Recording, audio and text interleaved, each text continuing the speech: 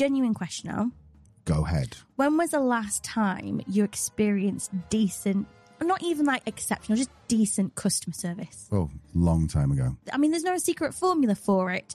Yet, what we do know is that most companies seem to be pretty bad at it. But not you, my friend, not you, listener. Oh no, you can create an amazing customer service experience when you use the brand new Service Hub from HubSpot. Yep, this all-new Service Hub from HubSpot brings customer service and support together in one simple but powerful platform so you can deliver the best experience possible. And of course, it's powered by AI, not Al, AI, meaning your team can automate those tedious tickets from people who've clearly not read your frequently asked questions. Pain in the backside, aren't they? Oh, and by the way, organizations using HubSpot Service Hub are resolving tickets 13 times faster, helping them to close 42% more tickets per day.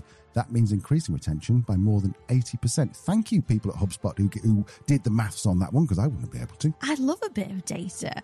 Did you also know, Al, that it consolidates your entire internal knowledge base into one place? So no matter who is working on support, they'll have the answers at their fingertips. I did know that because I wrote that for you. Well, there you have it. Stand out from the crowd and migrate to HubSpot Service Hub today. Visit HubSpot.com/service and learn how this all-new solution can help you deliver for your customers.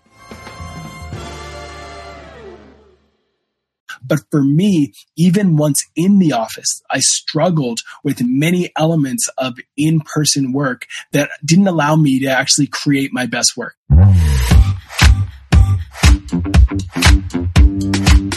Hello and welcome to the Truth, Lies and Workplace Culture podcast, brought to you by the HubSpot Podcast Network, which is the audio destination for business professionals. Well done. I got it right this week. You did. My name is Leanne. I'm a business psychologist. My name is Al and I'm a business owner. And we are here to help you simplify the science of people and create amazing workplace cultures. Talking of workplace cultures, I think one of the biggest argument that seems to be raging on at the moment in terms of workplace culture is, do we want everyone to go back to the office? Does everyone want to work remotely?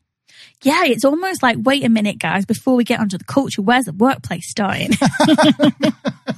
True, that's 50% of workplace culture, isn't it? The workplace. So that's a really good point. So what we decided to do was we're going to have a two-part mini-series. Today, in this episode, we're going to be talking and fighting for the arguments for remote working. Whoop, whoop. And which we are very bullish on because we've been remote working for a long time. We'll talk about that in a second. And then next week, we're going to be arguing from the opposite end of it and saying, is the office actually dead or should we all be going back to the office? Yeah, is the office making a comeback? I'll be honest, I didn't think it was until we went to Clerkenwell Design Week last week. Spoke to some really interesting experts. And even now I'm like, maybe. But then maybe not because, remote work is just better, isn't it? Well, we think it is. And the reason we think it is because we've been doing remote work now for about 10 years. We left the UK about 10 years ago. And so we've been literally working remotely, not from home, but working from anywhere from, I don't know, Thailand, Myanmar, all over Europe, Lithuania, Australia, New Zealand. So we literally have been working remotely. So we obviously are used to it. We're happy with it. It makes us happy. But there are people who've only been doing it for 2 or 3 years. And as we'll find out next week, we'll find out people who are vehemently against it. Talking people being vehemently against it. Amazon, I think it was this week, I saw in the news that they are mandatory recalling workers back to the office. And I think there was some kind of riot or demonstration outside the headquarters, basically saying, we don't want to do it. So we can see their point. We can see that point. We've been championing remote work as a lifestyle for a very, very, very, very, very, very, very, very, very, very, very, very long time. Mm-hmm. So I think the thing is, one thing that I would say to frame this episode, if you are Team Office, and don't worry, we will be representing Team Office next week.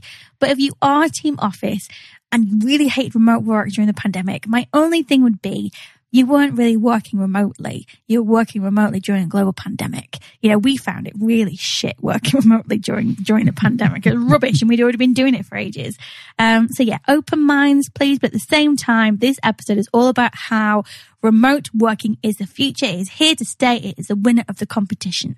Love it. So before Leanne introduces the guests, then let's just take a second. A little word, as they say in America, a word from our sponsors. Our first guest representing Team Remote is Ross Simmons. Ross is CEO at Foundation, a content marketing agency that combines data and creativity to develop and serve ambitious B2B brands. He also operates 100% remotely. He's also the host of Create Like the Greats, our sibling show on the HubSpot podcast network. Let's meet Ross. Yeah, so my name is Ross Simmons. I'm the host of Create Like the Greats, which is a podcast where we go into the inner workings of how some of the greatest creators of all time have done or do what they do. In addition to that, on a regular basis, I'm the CEO and founder of Foundation Marketing, which is a content marketing firm that works with some of the biggest names in SaaS. So we work with a wide range of different companies in the world of SaaS on their content marketing strategies. I'm a father of 3. I'm a big fan of the Philadelphia Eagles. I love a great coffee. And I'm super excited to be on Truth, Lies, and Workplace Culture. I'm so excited to be here. So thank you for having me on. Our second guest is Bethany Sampson. Beth is People Director at Investors in People. That's a community interest company which is calling for organizational change to put people first. Now, if you're from the UK, there's a very good chance you'll have heard of Investors in People. You probably even know what the logo looks like. But for the benefit of the US, this is a big company. It's a big deal in the UK, all campaigning to put people first. We had the pleasure of meeting Beth at the Water Cooler Conference, where she was one of the speakers and the panel facilitators, easy for me to say, and also our last guest. If you're listening, Beth, do you remember that very strange conversation we had with a fella who just turned up, and we won't go into it, but it was all very odd. Beth will know. Let's go meet Beth and hear more about Investors in People. Investors in People is probably most recognised by our laurel. You might have seen it on letters from DVLA, from the bank. And what we do is we accredit businesses for their people and wellbeing and apprentice practice, which means if they're doing great work, we can recognise that for them with different levels up to platinum. But mainly what we're focused on doing, our purpose and reason for existing, is to make work better, to make work more enjoyable, better for wellbeing, and also to give better opportunities to young people entering the workplace. And by the way, Investors in People is also fully remote. Interesting. So the pro-remote team is strong. It's about to go down. Is that what the cool kids say? Yeah, do the sound. What sound? Ba-ba-ba-ba. So if you're listening last week, you will know that there wasn't enough time to do the news roundup. Good news. It's back this week. Cue the jingle. Okay, Leah, what you got? I've got a word of the week. Greenwashing. I think I've heard this before. Oh, tell me. I think I heard it in the context when we were at Clerkenwell. I heard a few people talk about it.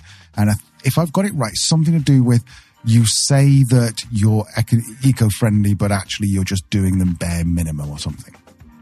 Pretty much, yeah. I too heard about it at Clerkenwell. I think it was a big topic of the Design Week, all about environment and sustainability. So greenwashing is when an organisation spends more time and money on marketing itself as environmentally friendly rather than actually on minimising its environmental impact. This sits in the same family as wellness washing that we talked about a few weeks ago.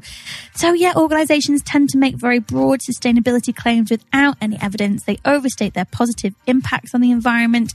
They advertise products as eco-friendly, but often the raw material sourced won't be. Basically, they're making a big song and dance about how they're saving the planet, and they probably don't even recycle their water bottles, which they shouldn't have anyway, because single-use plastic is no good here. No, we won't have that.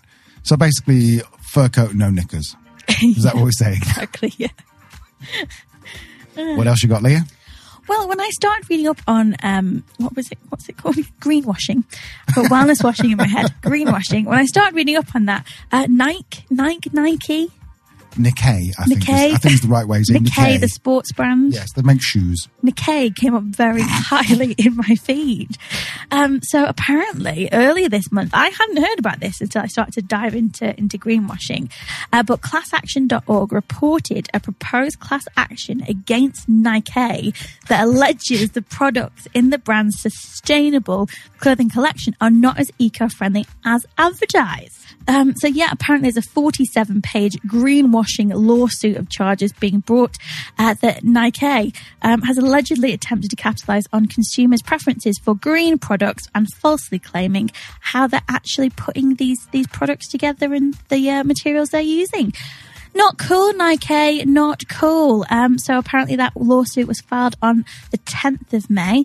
And we'll see how that goes for them. Not the first sports brand to be pulled into a people and culture scandal recently, and not the type of press you want, because research is showing us, as we've talked about before, 60% of Gen Z would say they'd avoid applying for jobs with employers that have even a perceived negative impact on the environment. So not a great time, nor a green time for Nike's employer brand. Nice. Nicely wrapped up. And what about the last piece there you got, Leanne? By the way, are you going to read the 47-page report on this podcast, or are we going to let people just go and find it? I'll leave a link. Yeah. The third bit of research that caught my eye this week was about asynchronous creativity. Fancy. So, I know. It is widely thought that working synchronously, so working together, is better for creativity and ideation. And it's one of the main reasons business leaders cite all the time when calling people back into the office. We need it for our culture, for our creativity, for our collaboration, for ideation, etc., etc. But does working together actually make us more creative? Well, according to new research, it might not be true. So Aruna Ranganathan, an associate professor... That's a name. Can we have that again? That is amazing. Aruna Ranganathan. Love it. Yeah, it's a really good name. Writing that down. So Aruna Ranganathan is Associate Professor of Management and Organizations at the Haas School of Business, H-A-S. How do we pronounce that, Al? You did German. Haas School of Business at UC Berkeley. And they found while there are benefits for ideation, synchronous work is also stifling a lot of people's creativity. So it studied men and women folk musicians, and it showed that recording musical parts asynchronously, so apart, not together, led to greater creative freedom and therefore greater creativity, particularly for women musicians, while there was no variance amongst men, which is part of the point of the research, really. So the findings were consistent with the point that in safe communication climates, yes, working together can have a positive impact on creativity. But research has not taken into account the experience of lower status members of the group, including women and marginalized people. So I think the headline is, if I want to be a skeptical clickbaity about it, I'd like you to be. Creativity works better in the office if you are a straight middle-class white male. Well, there you go. There's the end of the news roundup. We are going to go into our 10 reasons why remote work is the future and everything else can get in the bin. Obviously, just remember that we're arguing for remote work this week and we're arguing for office work next week. So we will be playing that part. So we've got 10 reasons. Well, actually, I say we, because Leanne's written the 10 reasons down. But we've got 10 reasons here. We'll recap all 10 of them at the end. But let's start off with reason number 1. Remote work is preferred. Yes. So remote work has been around for some time, since the 1980s, in fact. But of course, the pandemic completely accelerated that trend and reshaped our professional world. The data shows that we freaking love working remotely.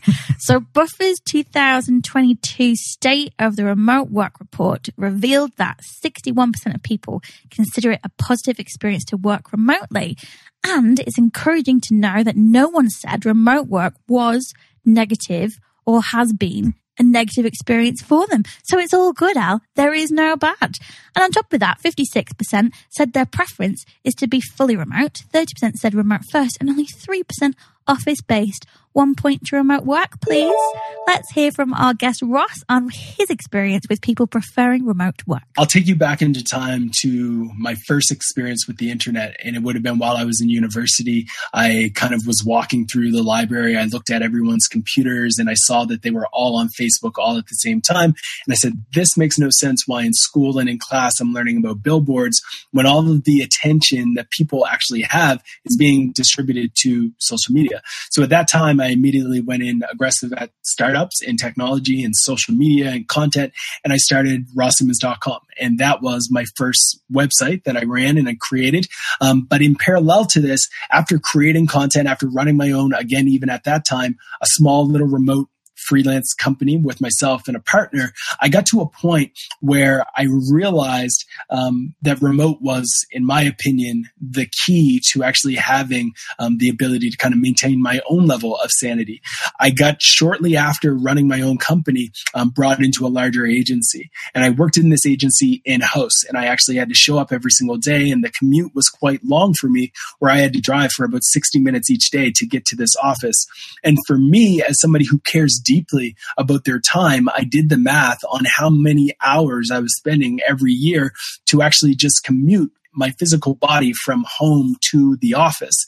And when I did that math, I started to realize this is a lot of wasted time. And I could have bought a place that was a little bit closer. I could have done those things. But for me, even once in the office, I struggled with many elements of in-person work that didn't allow me to actually create my best work, to allow me to reach the pinnacle of excellence in my work. So shortly thereafter, I left that company and I started Foundation, which has been fully remote since 2014. And we have no intentions of ever changing that. We've been fully remote since day one. And the key to that is really just being intentional with recognizing that remote work is different. And with remote work, communication excellence is a necessity rather than a nice to have. When you are in the office, it's easy to go and have lunch with your colleagues and peers, or even just say something across the office that the entire company hears within the matter of seconds. But with a remote first company, you have to set a bar and a level of expectation around what great communication looks like. And then as the leader of the company, you need to match it and meet it every single day. Beth has also observed that remote work was a preferred option of teams that invested in people, and since the pandemic has continued with a fully remote model. Yeah, so it's changed significantly for us as an organisation. We did have a model where we had delivery partners across the UK. We've brought all of those in-house. So for the first time, we are one entity across the UK for Investors in People. We have also started working from home exclusively. That was triggered by the pandemic, although we always had flexible working before. And we made a judgment that people were happier, more productive, and really loved having that flexibility of being at home. So that's another change. And then for me personally, over the last couple of years, I've been promoted to People Director, which has been fantastic to take a more strategic role, have the opportunity to speak on things like this. So remote work is preferred by employees. So number 2 is remote work makes an employer attractive or unattractive. Now, we've talked about the fight for talent before. We've done an entire podcast on it, a couple of podcasts around this. And if you speak to anyone who's recruiting at the moment, they will probably tell you that the fight for talent is definitely a problem right now. So one of the biggest things that helps with the fight for talent is employer brand. Now, where you can't offer a whole lot more in terms of money, you can offer it in terms of other benefits. The State of Remote Work 2022, by a company, I think it's called Owl Labs, not Owl, found that interest in in-office work dropped by 24%. So despite returning to in-office work, almost 60% of respondents preferred working from home full-time. Interestingly, if an employer said you can no longer work remotely anymore, then about 2/3 of the respondents would begin looking for a job that better supports these priorities. And another 33% would just quit outright. So basically, we're talking about 100% of people who would be affected if you just withdrew any kind of work flexibility. So whilst we've seen the organizations like Amazon, Twitter, UK Civil Service, Starbucks, and all that kind of thing, they have been telling people they have to come back to the office. It's no wonder that the employer brands have been damaged in those companies. Fair enough. Amazon didn't have a brilliant employer brand to start off with, but in some cases has led to litigation. So why are businesses doing this? Is it because it's out of fear? Is it the loss of control? Is this just a classic 80s shoulder pad power move, Gordon Gekko style? We asked Ross. I think the biggest challenge that a lot of these larger organizations face is that they have legacy cultural dynamics that are very difficult to let go. So for Foundation, it's easy for us to be pro remote work, to preach about the benefits of remote work, because we have the infrastructure from day one that was intended to create a culture that was remote first. If you're an organization that has been around for decades and you have invested millions, sometimes even billions of dollars in infrastructure and buildings and spaces, you have catering teams for your company, you have a yoga instructor on contract for your company. Sometimes these levels of complexity force the hand of leadership to say, yeah, we need people back in the office. We need to make a more hybrid environment because we have sunk so much cost into our actual infrastructure that it would be very difficult for us to move and shift. And sometimes it's really a case of they don't know what they don't know. And I think in many cases, people resort to where their comfort is. And remote work is still relatively new. And it's comfortable to say everyone must show up at the office, everyone must work in their cubicle, because that's the way that work has been done for decades. That's the way that work has been done for many, many years. And it's easier to navigate that type of environment. When you look at the current landscape from an economic standpoint as well, there's an additional level of pressure being applied to leaders and managers and directors who are forced to think critically around how can we maximize the ROI of the people that we have? And whether it's right or not, a lot of people believe that they can't get ROI out of their team unless they can see them. And if they can't see them, if they can't watch them, if they can't have that one-to-one interaction, then they feel uncomfortable. They feel a little bit like they don't have their cloak on and that people can see everything, right? And that is, again, a challenge, a bias that is very difficult to shake and overcome. And I believe, as much as I'm a fan of remote work, that a lot of large organizations, large companies will be office first, office centric, maybe hybrid until I take my last breath on this planet. Like, I think it's going to be the norm still and continue to be the norm for a very long time. Now, Ross went on to explain that this provides this massive opportunity for small businesses who are pursuing talent. Because if you imagine like huge companies, IBM, the likes, Amazon, they're like juggernauts or like huge container ships. It takes a long time to turn things around, to turn around. Whereas companies with 25, 50 or even 150 employees can just decide, all right, as of Monday, we're going to be trying working remotely. If you're interested in, like, for example, the 4-day work week, then a lot of the people who did the 4-day work week, which is an episode we did about 4 or 5 weeks ago, they were talking about, they trialed it and they were perfectly happy to turn it around, and everyone else just knew that they could cancel at any point in time if it didn't work. So the point is that if you're a small company, you can implement this pretty quickly. Now, the crux of finding and keeping great customers, we all know this. Business 101 is finding out what the customers want and giving it to them. So it stands to reason that the crux of getting great talent is finding out what they want and giving them that. And what they want, it seems to be the flexibility to work wherever and whenever they like. There's a huge upside. And the huge upside is like that model and the challenges and the legacy infrastructure is putting the organization's wants and biases first versus the employees' wants and biases first. Employees, oftentimes, some that are high quality employees, will want flexibility and autonomy. And if those individuals loved working through the pandemic because they were able to perform at a high level, but they were also able to ensure that they attended every recital that their child had, those are people who those traditional legacy companies might not ever attract again. They might not be able to recruit them. No matter how many hundreds of thousands or even millions of dollars they offer, if these individuals value their time and value the ideas and the principles that come with remote work, that's where the smaller companies actually have a chance to find some differentiation. At Foundation, this has been a part of our strategy. When we came to the market, we weren't working with the top SaaS companies in the world, but we knew we wanted to attract some bright minds. So we offered fully remote, autonomy, etc. And we've been able to attract some great talent because of that. And I think that is the upside. You increase your actual pool of talent to be exponentially better when you can offer an experience that is remote versus one that is closed door and only working in the office.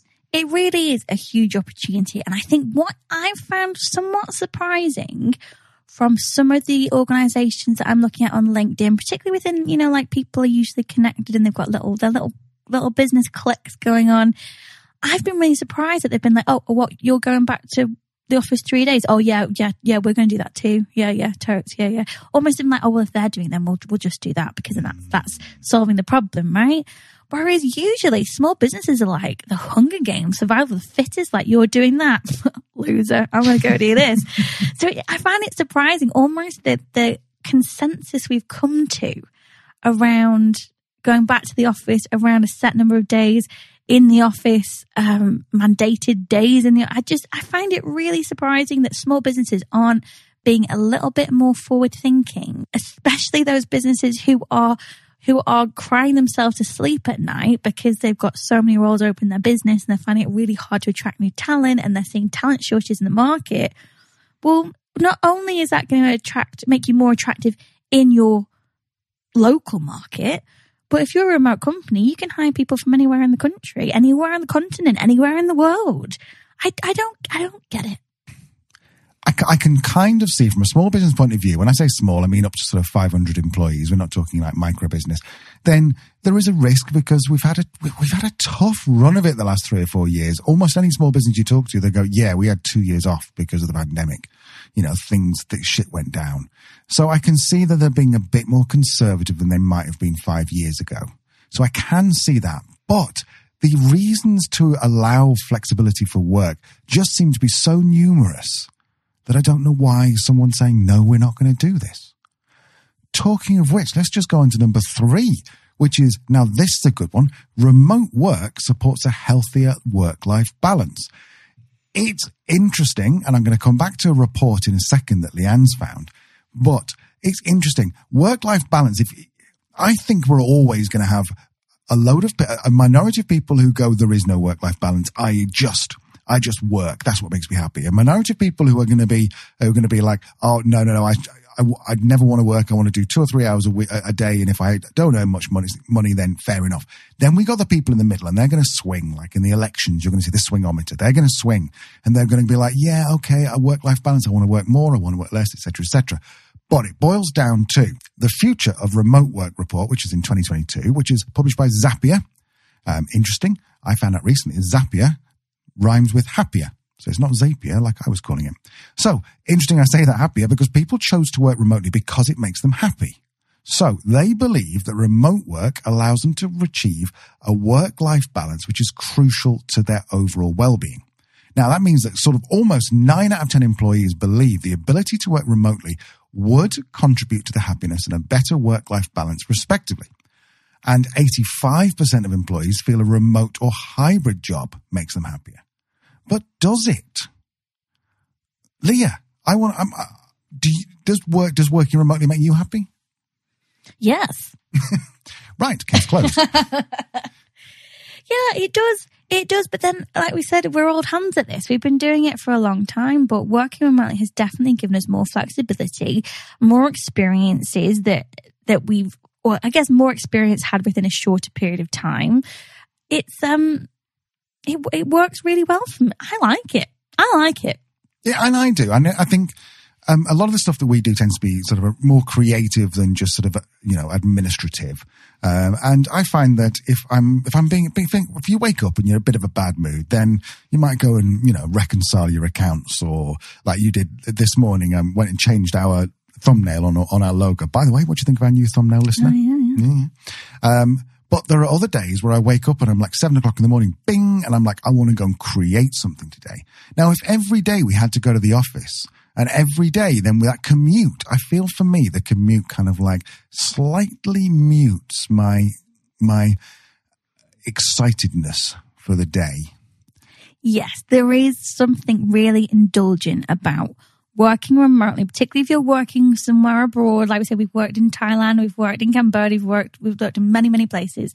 There is something that is so wonderful about, even if you, and I've worked a really quite high stressful job during the majority of those years where we were really nomadic, and the joy of being able to close your laptop, step outside onto a beach and have someone hand you a pina colada. That's an extreme example, but even then, just knowing, okay, well, I've closed my laptop and I'm in Venice for the next 2 weeks. So cool. Once I finish work, I'm on holiday. They really just provide you that I guess, that ability to switch off. But I guess the tricky thing is that working remotely does blur the lines. It does blur the lines between work and home. And one of the downsides of remote work can be that ability to disconnect. So if you're not working remotely from Venice or Koh Samui, then it can be a bit more tricky. But we have seen this as an issue, a reported issue by employees, decrease over the last 2 years. So we're getting better at it. As we've said, we've done this for 10 years and it does take some practice. And I think it seemed to fit together for us when we came to the conclusion that remote work is less about work-life balance and perhaps a little bit more about work-life integration. Nice. But of course, we are speaking from a huge place of privilege, being self-employed and having very progressive employers before this. We were able to work remotely from anywhere. And while there are many organizations that are embracing remote work, much fewer are embracing work from anywhere. Except for Ross. Ross does. And while he admits it's a challenge, he also believes that work-life integration is a useful perspective to take. It's difficult, but just because something is difficult doesn't mean that you shouldn't do it. And I think for us, we believe that this whole concept of work-life balance is a bit of a myth, and that what we should actually strive for is work-life integration, where your work and your life can be integrated in a way that gives you optimal happiness and joy and fulfillment every single day. So when we think about that and we believe that that's the way that things should be, we encourage our teammates and our colleagues to work wherever, as mentioned on the site, they want to lay their Mac down. That could be in Cambodia, that could be in Argentina, that could be in Mexico, that could be in Bali, it could be anywhere in the world. The only thing that we as an organization need to do to ensure that that is possible is, one, ensure and create an environment where asynchronous communication is key, where transparent communication happens, and where we have the security procedures and policies in place to ensure that our team is always operating in a way that doesn't give any potential risk to our partners and our clients. So we have policies and procedures around how to manage a remote working environment and experience. We use solutions and tools to ensure that we're able to manage the data and to constantly be reviewing the devices that our team has to ensure that they don't have viruses and things of that nature as well, that no harm can be done. So these are the types of things that you have to think about. And yes, it is hard, but in our perspective and our belief is that if you can create an environment where people can thrive no matter where they are, then you can attract some of the best talent in the world. I like the way he thinks. I do. I didn't interview Ross. I kind of wish I had. He seems pretty cool. He's ace. Yeah. Yeah. Just like one of those guys who's just like effortlessly cool. Oh, without a doubt. Yeah. Yeah. So reason number 4 why remote work is amazing is it allows work to work for the individual. Like Ross just said, if you create an environment where people can thrive no matter where they are, then you can attract some of the best talent in the world. The fact is that as we seem to, most of us, who mainly those people who answer surveys, seem to say that we like the flexibility of where we work. We like choice. So when we're working from home, for example, about 75% of us will work from a home office, about 40% from the bedroom, 24% from outdoors, 21% in the wardrobe. Yeah, I didn't understand that either. Now, if you do a Zoom call or something in the wardrobe, all the clothes dampen your sound and you sound amazing.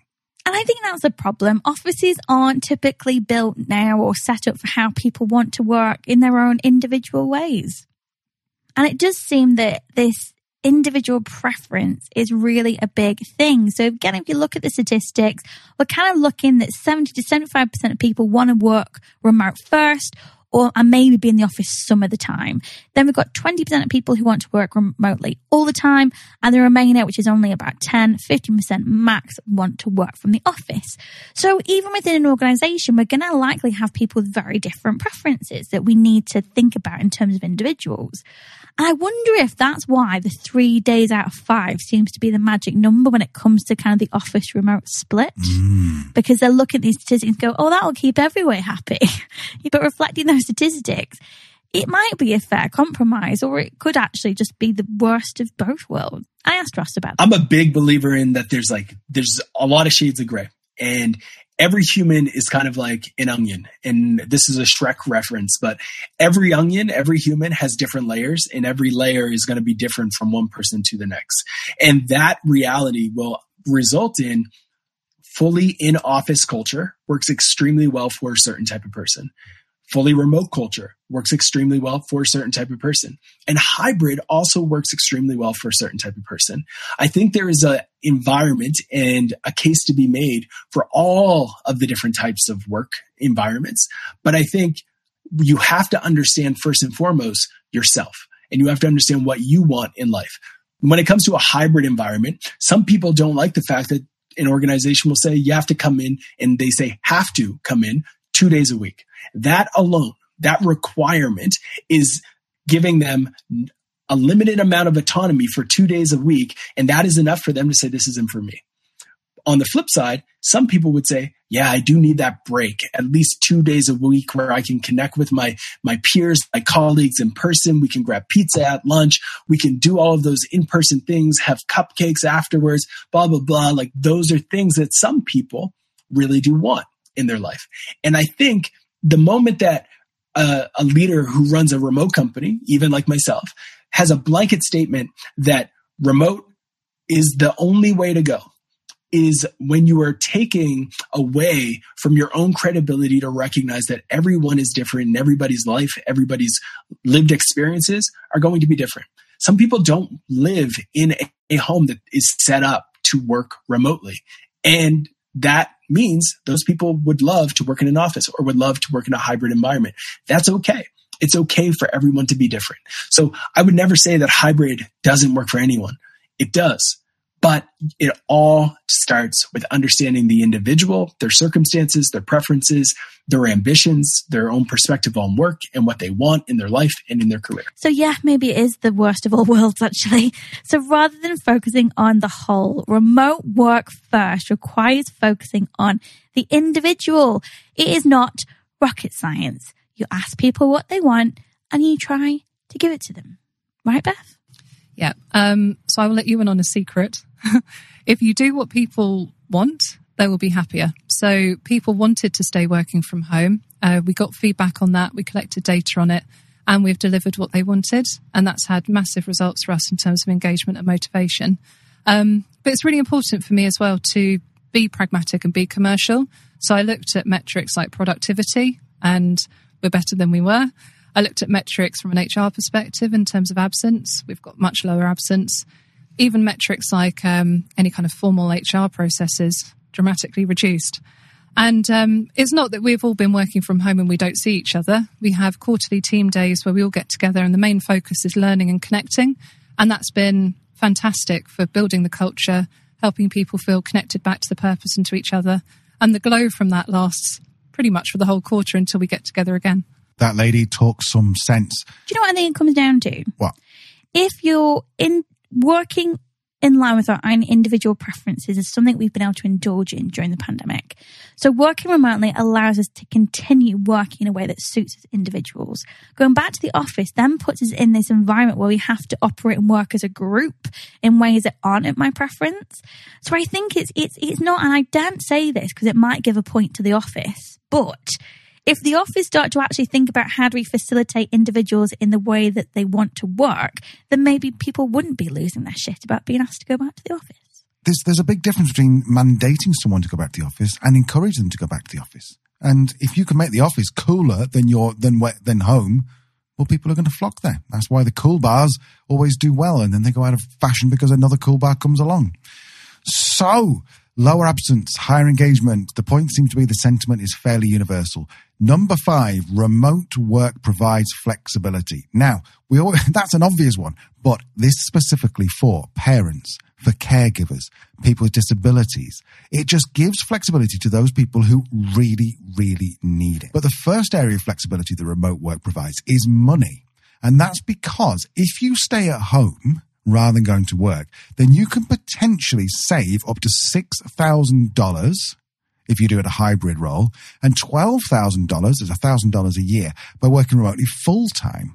Now, savings can be made on like commuting costs, on clothes, on eating.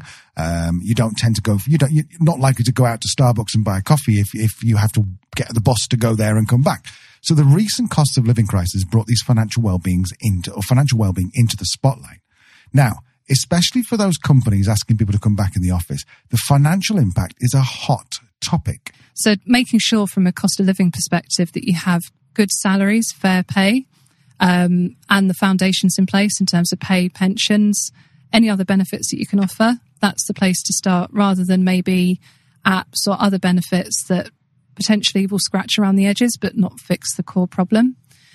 We also talked about, as we've spoken about, the kind of manager aspect as well. So making sure that wherever people go for support or advice, that those people they talk to are equipped with the right information to signpost appropriately. I am quickly interrupting this phenomenal podcast to recommend another phenomenal podcast, Nudge. We love Nudge, hosted by Phil Agnew, a true gent. It is, of course, brought to you by the HubSpot Podcast Network, the audio destination for business professionals. But that is not the only reason we're recommending it, is it, Al? No, it's not. No, we've recommended it to lots of people. In fact, if you look at any of our YouTube comments, it won't take you long. There's about 20 of them. Then you'll see that we recommend Phil to anyone who likes our pod. Well, on Nudge, you're going to learn simple evidence-backed tips. It's going to help you kick bad habits, get a raise, and grow a business. Oh, and it's the UK's fastest growing business podcast. For now. For now, Phil, we're coming for you, buddy. If you loved hearing Rory Sutherland from Ogilvy on our show back in episode 83, then Phil's latest episode has Rory on again talking about McDonald's, smoking, and why the pension system is broken. I suppose we should say that actually Rory's been on a couple of times onto Nudge. It's not that Phil's seen what we've done and gone, I'll have Rory. So I think it's important for us to say that. We copied Phil. Yeah. Anyway, listen to Nudge wherever you get your podcasts. Now, the other part of this is that if you can work anywhere, then you can work anywhere. So a lot of people are talking about moving out of London, out of Manchester city centre, into more rural places that are cheaper, that are nicer, that you can go and walk your dog in the evening, that are potentially safer. I know San Francisco's not got a great reputation at the moment. It seems that a lot of people are moving out of the city. Again, only from like stuff I see on the news and stuff. It's not like I've not been there. But the whole point, I think, is that 2.4% of all people, around 5 million, of all Americans, around 5 million people, have said they've already moved due to remote working opportunities. And another like 0.25% of people have, it's not 0.25%, that's not 0.25% of a person. Another 25% of the people asked said they were moving 4 hours from their employer location with commutable distances no longer a concern.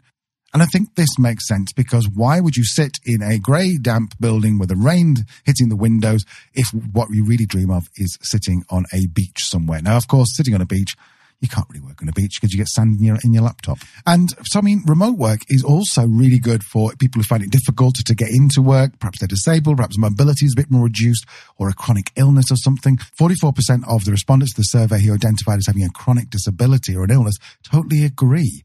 And as we know from last week's episode, remote and flexible work options are also really effective for the neurodiverse. Now, it's not just disabled, it's not just neurodiverse, parents and caregivers. Now, the OWL Lab from 2021, remember OWL, O-W-L, not A-L, 63% of those people who worked from home during the pandemic had to take care of children or a dependent. Now, the majority of caregivers are women, and while worldwide women only make up 38% of the workforce, they are the majority, with 60% of them in remote work, according to the GitLab's remote work report. Women also express that it's easier to progress careers and meet deadlines when working remotely. What do you think of that, Leah? It all makes sense to me. And again, I think, it's going to be different for individuals. When it came to women, I think we were talking to Dr. Claire in our women's health episode. So the pandemic was either brilliant for women or it was awful for women. Like there's no real in between. But again, it gives you flexibility. It gives you options. It's like Dr. Nancy was explaining last week about how, if you're autistic, having those flexible working hours to either flexibility to either work from home or flexible working hours as to when you go into the office, what time of day, what days, makes all the world a difference. So I think, again, it's just giving people with disabilities, with different constraints, with different priorities, with different things to manage in their life, the flexibility and control that they need to be able to manage these more effectively. There's a whole generation of people for whom this is basically what they want. It's not whether you are a caregiver, disabled, neurodiverse, got children. It's what they want. So millennials and Gen Z are now demanding this.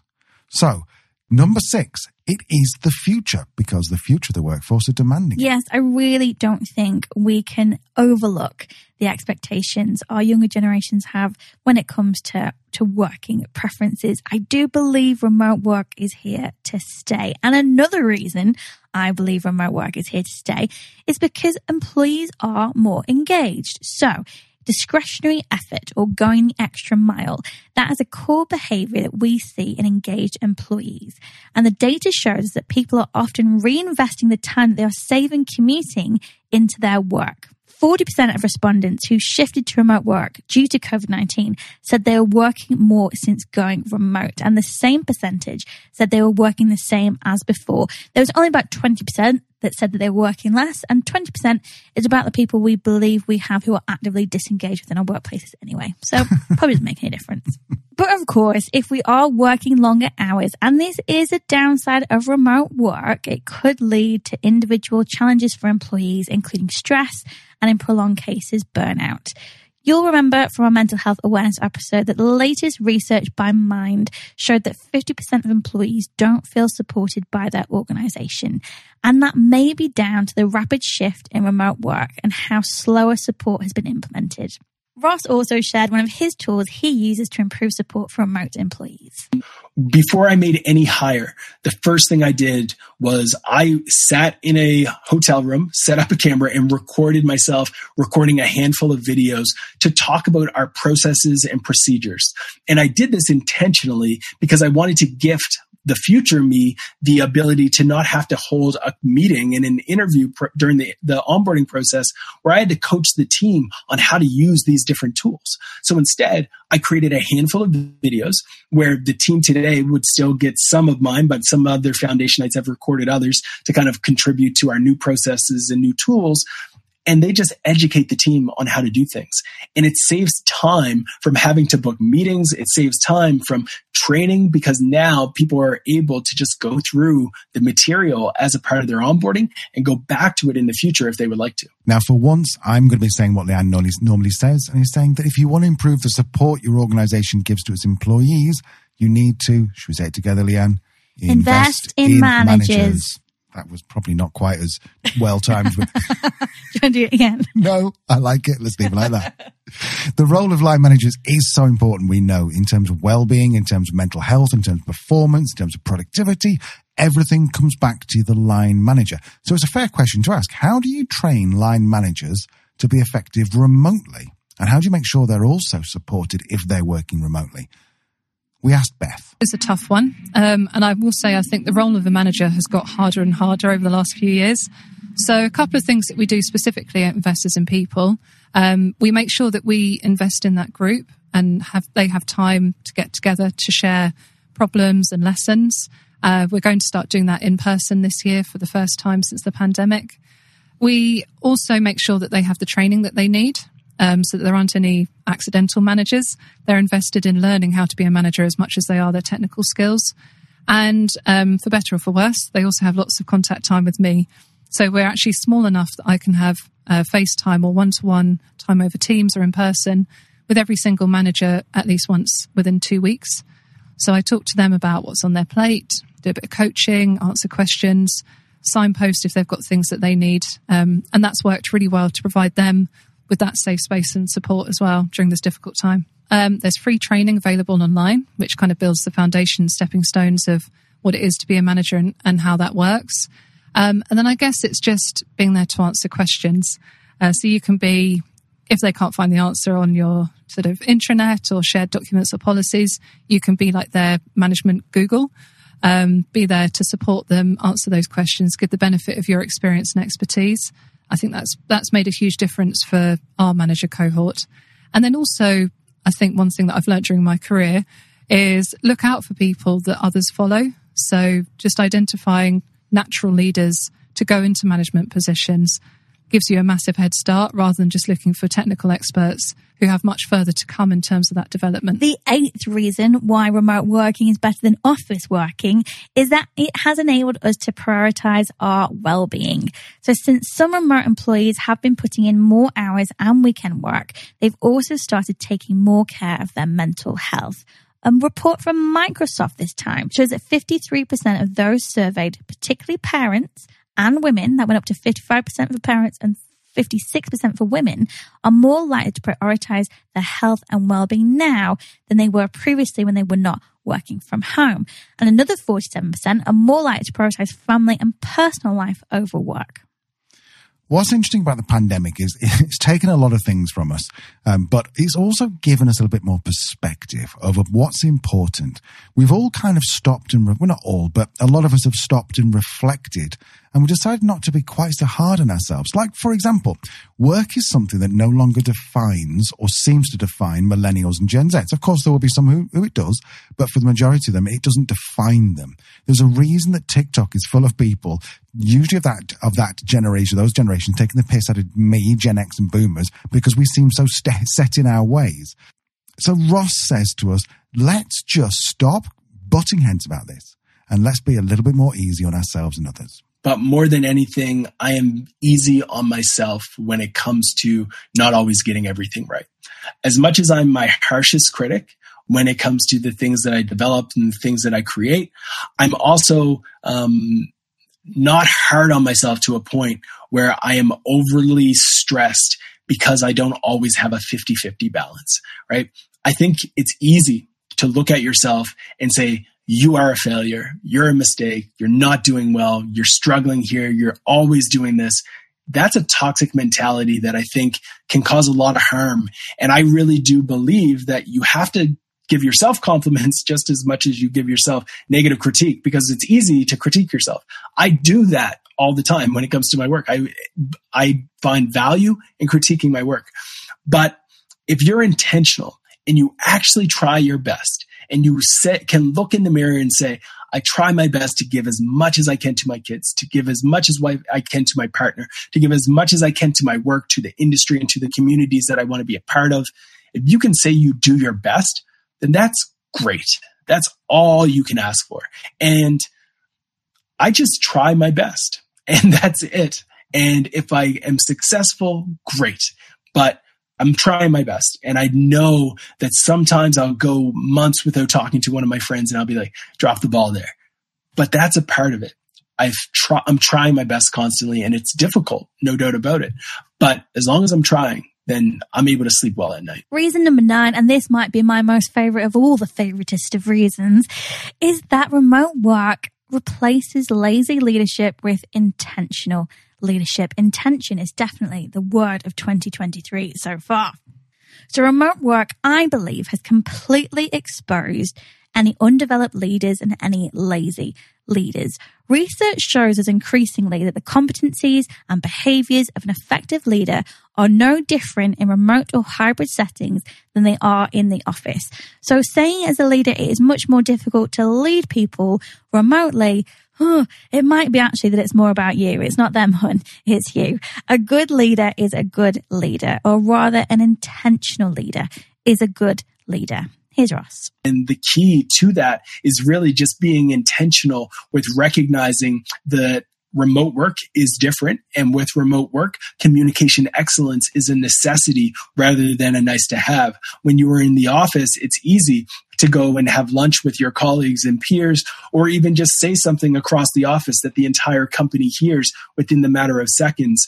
But with a remote first company, you have to set a bar and a level of expectation around what great communication looks like. And then as the leader of the company, you need to match it and meet it every single day. Now, there are a few aspects of intentional leadership I'd like to highlight, if I may. Just to give you, because again, we're not, what did you say last week, Al? We don't just drop you in the shit. We're not just going to go, chances are you're not a very good leader. We're actually going to tell you about the things that you can do to be more effective. There are lots of leaders that will say things like, oh, well, you know, people don't actually work when they're from home. You can't trust them to work from home. Or, you know, they're just skiving. They went for a hair appointment on Wednesday. Trust is everything. If you don't trust your employees, frankly, why did you hire them in the first place? And what does that say about the culture of your business where trust just isn't there? And also don't forget, trust works both ways. If you don't trust your people, there's a really good chance that they don't trust you. Ross believes that the best way to find out if you can trust someone is to trust them, and lives this every day through one of Foundation's core values. Foundation is his business that he runs with a 100% remote team. Their core value is you are flexible, accountable, and free. I asked Ross what role trust played for him in building a successful remote company. Trust is the foundation in which a great remote culture has to exist and can exist in. If you don't trust the individuals on your team, then you shouldn't have those individuals on your team. They've clearly broken your trust in some way. There's this concept that we at Foundation talk about very often called a trust battery. And it's a concept that I've heard Toby Luque from Shopify talk about as well. And it's kind of like The Sims. And as a video game geek, if anyone watches video games or plays video games, they'll get this reference. But over the head of every single individual that you interact with, you have kind of a gauge. You have a gauge, which is your trust battery and the level of trust that that person has with you. And as a company and as an organization, every single individual that you employ comes into your company typically at a 50-50 level, maybe slightly a little bit more where they trust you a little bit more because they had a great interview process, and you should try to optimize for that. But when they enter your doors, they're at 50. And what happens over time is if you as an employer or as you as a manager continue to do the things that you say you're going to do, provide the support that individuals need, you're going to see that trust battery increase. And on the flip side, if you're an employee and you do what you say you're going to do and you meet your deadlines and you're being great at communication, your trust battery with them is also going to increase. Now, the flip side to that is also true. If trust is eradicated through a significant amount of bad interactions, poor behaviors, missed deliverables, missed timelines, etc., then the trust battery drains. And what you should strive to constantly do in a remote environment is optimize for the most trust possible. And if people are going down a path where they're constantly taking dings to their trust battery, or they are dinging your own trust battery, then you have to ask yourself if this is a good person for your culture, for your team, and for your company. And the answer is likely no. You want people who you can trust, because through trust becomes autonomy. And when you have autonomy, you as an adult who has this job and has this role has the ability to, in my opinion, to do your best work, because you don't always feel like somebody's over your shoulder trying to see what you're doing. The second of the three things that make you an intentional leader is communication. So connection and collaboration in remote settings also requires a huge amount of intention. So again, going back to this Microsoft Work Trend report, it found that 70% of decision makers regard maintaining social connections within teams as one of their biggest challenges. Unfortunately, employees suffer the consequences of these hurdles. See, about half of them feel that their relationship with co-workers outside their team was weakened, and that leaves like 43% feeling disconnected from the company. We know this doesn't need to be this way, because Gen Z and millennials live their life online. They're comfortable having strong relationships via a device, but older generations are not used to this and not comfortable. They crave connection. We have an interesting dynamic here when it comes to communication then, don't we? We've got people who are very comfortable with digital intimacy, and we've got others that aren't very comfortable. And those others are typically in higher leadership positions. So employees need to take steps to combat this. Otherwise, it could start to really impact employee satisfaction and, of course, then business performance. Ross faced this challenge as a remote business leader, and over time has reaped the benefits of asynchronous communication. Yeah, it was one of the biggest hurdles and one of the biggest obstacles that I had in the early days of even making the decision to go remote. A lot of people would say, Ross, how are you going to run a creative company, a company that's creating cool things, without actually jumping into a room and feeling each other's energy and writing on a whiteboard? Like, that's not possible. Being around since 2014, working with some of the top SaaS companies in the world, we've been able to prove that that's a myth. It's not real. You don't need to physically be in the same room, the same environment to actually have creative ideas. There's a reason why you can literally today find the love of your life online and build a strong and deep connection and relationship without actually being in the same room with each other. That is happening right now today. And it has probably happened to some of the listeners where they've met someone online, they connected with them, they shared a lot of messages, and they knew from that dialogue that was the person. And for some reason in the creative industry, we think, yeah, you can fall in love with someone, but you can't come up with a good idea remotely. It doesn't make any sense. The way that you facilitate it is, as an organization, you have to embrace the idea of collaborative tools. You have to embrace the idea of having collaborative dialogues and being okay with a message coming back to you 2 or 3 minutes later. And sometimes that's okay. It's okay because it also gives you space to think. So if I go to the team and I present an idea and I share my idea, my message, in that moment, that was the context that I had that I communicated to them. But then I go for a walk. I might have a tea party with my daughter. I might go down to the local beach. And in that process where my mind is no longer thinking about the problem and my mind is in a more calm state of flow, a new idea might hit me. And then I can come back to my desktop. I can see that the team has collaborated. They've commented. They might have threw a few emojis and a GIF on something that I shared asynchronously. And then I can say, quick update. Here's some additional context that I just came up with and realized that I wanted to share with you. Now, in some cases, if I'm in person, that can never happen because everything is constricted to the 60-minute meeting block in which that content was delivered synchronously. But asynchronously gives you the opportunity to find more space. It gives you the opportunity to balance and do additional research and then come back to an update to collaborate with multiple minds. That is what makes asynchronous communication so special. So the third thing you need for intentional leadership is Leanne's favorite C word. No, not that one. What is it, Leah? Culture. That's my second favorite C word, but joking I am. It is culture. We couldn't talk about leadership intention without talking about culture. Culture can feel intangible, but it doesn't have to be. Culture can be measured, it can be shaped, it can be changed. And to do all that, you just need a predictive model of culture, like the RX-7 model that we've talked to you about before that we use with clients at Oblong. It scopes the 7 foundations of culture that leaders can provide, that they can influence. And by doing this, it's showing that you authentically care. And that goes a long way. Ross also agrees that culture requires intention. Well, our approach to culture is very intentional. We believe that culture can sometimes happen organically if you're in an office and people are around each other and you kind of just hang out and a culture kind of develops. When you're fully remote, you have to communicate and talk about the cultural expectations often. You have to live by your values and talk about your core values often. And then you actually have to show up and communicate and demonstrate your values just the same. One of our core values at Foundation is elevate culture. And if you hear that, you might say, what does that even mean? We essentially, when we're talking about elevating culture, we're talking about internally as well as externally. On the internal side, when we talk about elevating culture, we're talking about helping ensure that other Foundationites, other people on your team are having an ideal work experience. Meaning, instead of just sending them a thumbs up when you approve something, give them some context around what you liked about their piece. Give them some context around why you thought that they should adjust a certain thing. And if you really, really wanted to elevate culture, maybe record a Loom or video asynchronously and share it with them, talking through the things that you want to see.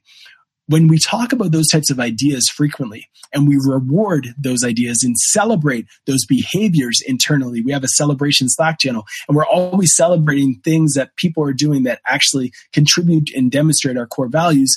It starts to reinforce the ideas that we want our team to embody. When we think about externally elevating culture, we believe in that our team should have the opportunity to work with and communicate and collaborate with people who they actually care about. So we have a volunteer day where every single day, every single year, the office shuts down and everyone is given and encouraged to take the day off to elevate culture in the communities and in the spaces that they feel connected to. And that is our commitment to our team to say, look, again, autonomy. You pick the charity, you pick the nonprofit, you pick the organization that you want to support, go do your thing, but we want you to be empowered to go and do that. So when you start to embrace that and recognize, like, this is with a fully remote company around the world, they're all going to have different things they care about, different spaces they want to be involved with. giving them that option reinforces the idea that we want them to constantly be thinking about how they can elevate culture internally and externally. So intention is really the key.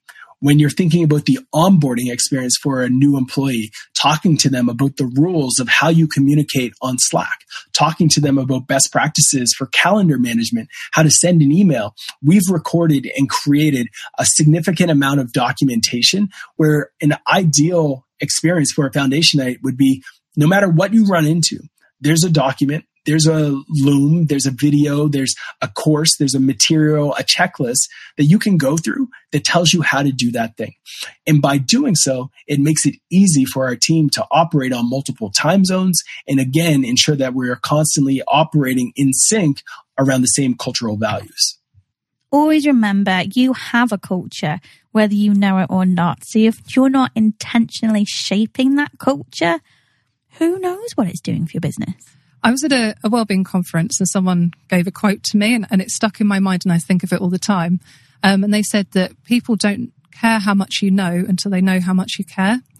So I think if you've got a naturally caring style, as in you care about the people that are working with you or for you, you're interested in them as human beings, I think that is the natural makings of a great leader. Everything else in terms of what to do in terms of conversations and that kind of thing can be trained, but it's difficult to build on a foundation where that care isn't there in the first place. So moving on to our final point, our 10th reason why remote is so awesome. I asked Beth, if there was one thing that line managers or business owners could do tomorrow, something simple that's going to have an immediate impact on how effective they are at managing a remote or hybrid team, what would it be? One of the things that we've spoken about as unique and beneficial about Investors in People is that we gather data about how your staff are feeling and thinking and how they experience work, and we're independent. So you can have the peace of mind that if we go in and we are looking at your practices and talking to your team, you're getting a real picture of what's actually happening. And that's something that gives you peace of mind and potentially protects against the risk of something happening in a corner of the organisation you're not aware of that could then impact on your reputation, for example. Yes, Beth. Yes. Data is everything. And it is no coincidence that we've been throwing data at you this entire episode. Remote work has to be data and evidence-led to work. Well, to be honest, office work does as well. But if you're working remotely, it is almost impossible to lead effectively if you do not gather data. Using employee insights can give you the data you need. It is your new best friend if you want to make remote or hybrid working work. Here's Ross. So I think it's extremely useful because once you have the data to better understand how people feel and how people are perceiving different things, you can make adjustments and make shifts in your own behaviors in your own organization at large. You can also get a sense of like, what is the trust battery that the team actually has with us as an organization? Have we set ourselves up for success as it relates to our trust with the team?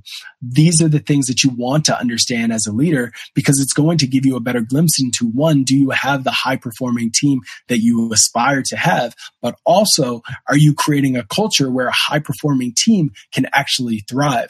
If you're always getting 10 out of 10, 10 out of 10 across the board, I think actually that's not a great sign for culture. That means that you've probably set yourself up where you have an environment that isn't holding people maybe even accountable to certain things. But if you have a few instances where a few people within your company are saying, yeah, I feel like a little bit too much is expected from us, and that's something that you're seeing, that's okay. Because that can be an insight that's saying you are still pushing people to actually reach high stakes volumes of goals and priorities and metrics and things of that nature. So we use that data to do a gut check on how we're running. We do use that data to get a gut check on our team and how they're feeling. I think that data is so important. So Ross then went on to share how he uses data, audit, and organization to help him be effective as a leader at Foundation. This, ladies and gentlemen, is intention in action. So if I spend time with the team, I have a color-coded calendar where it showcases what things are culture-driven, what things are sales-driven, which things are marketing-driven, which things are coaching-driven, which things are with the leadership team, which things are with my children, my partner, just one-on-one time, which things are just like Ross creative time, what things are community-driven, where I'm giving back. all of those things go into my calendar, and I'm able to audit on a monthly basis how much time and energy did I spend giving back to the community. If I notice that that goes down below 5 hours a month, then I'm like, okay, that's not really aligned with what I want to do. If I notice that I am way over indexed on the work side, where community, family, friends all take a significant dip, then I look at the coming month and I'm like, all right, I'm going to book a week vacation. Okay, I'm going to do something different this upcoming month. So those are the things that I do to help me sleep well at night, but I really do live by my calendar. And I think calendar management is one of the most important things that any leader can do, because all we have in life is time. And if you can manage your time well, then you can manage your life well. Now, data allows us to take calculated risk when it comes to experimenting and trying new things in the workplace. We can use it to measure the impact and the ROI.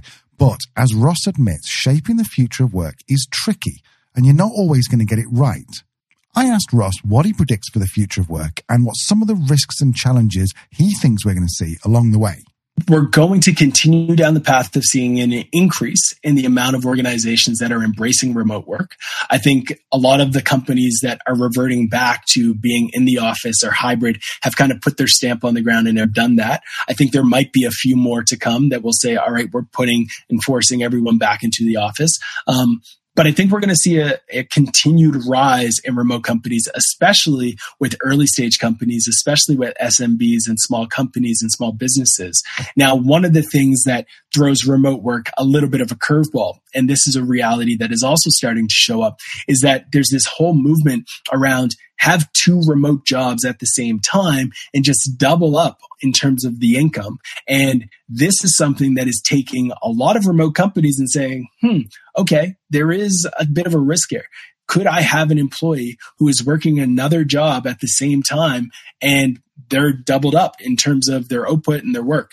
That's a real risk. That is something that organizations need to also consider and think about as they start to embrace remote work.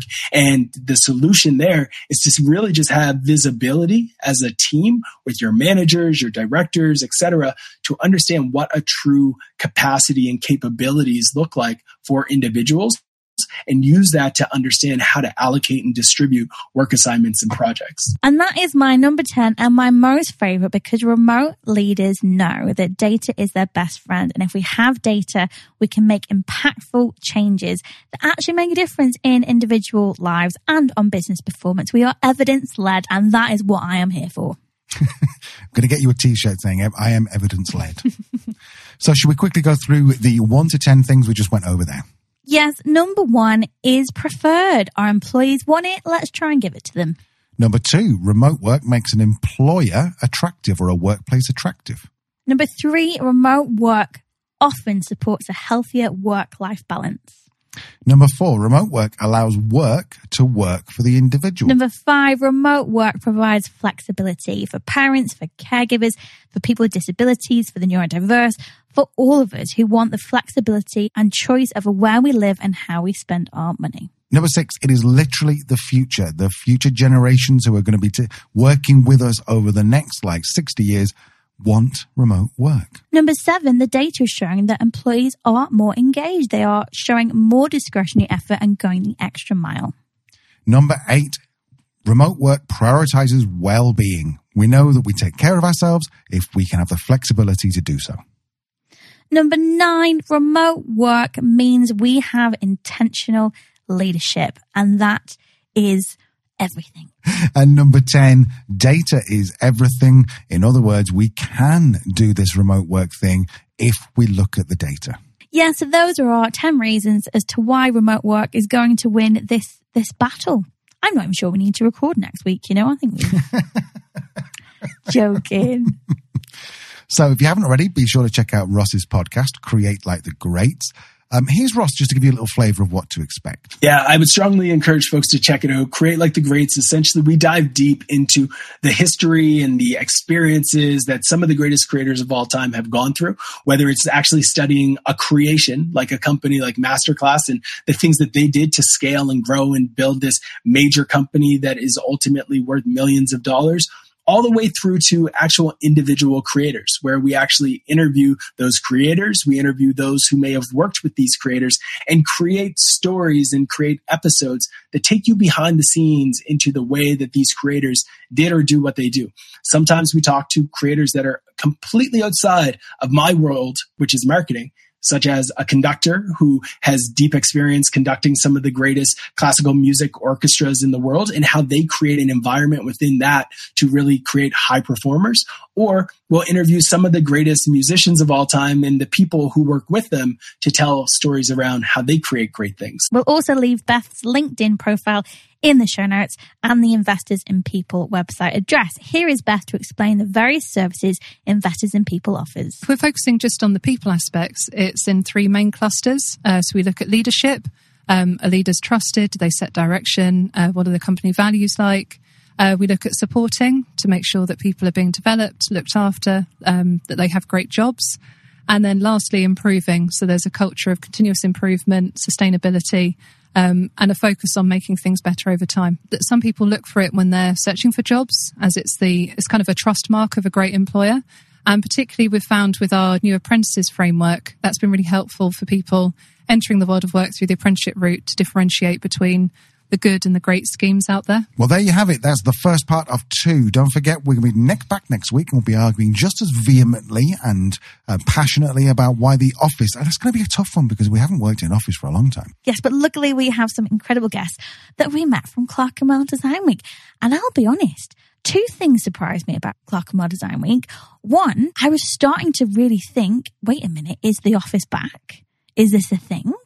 And 2, my favourite conversation over the 2 days was about electricity and plug sockets. So there you go. Your dad would be very proud being an electrical engineer. So we will see you next week. For now, remote work 1, office work 0. But I have a feeling that could change next week. Let's find out. Bye for now. Bye.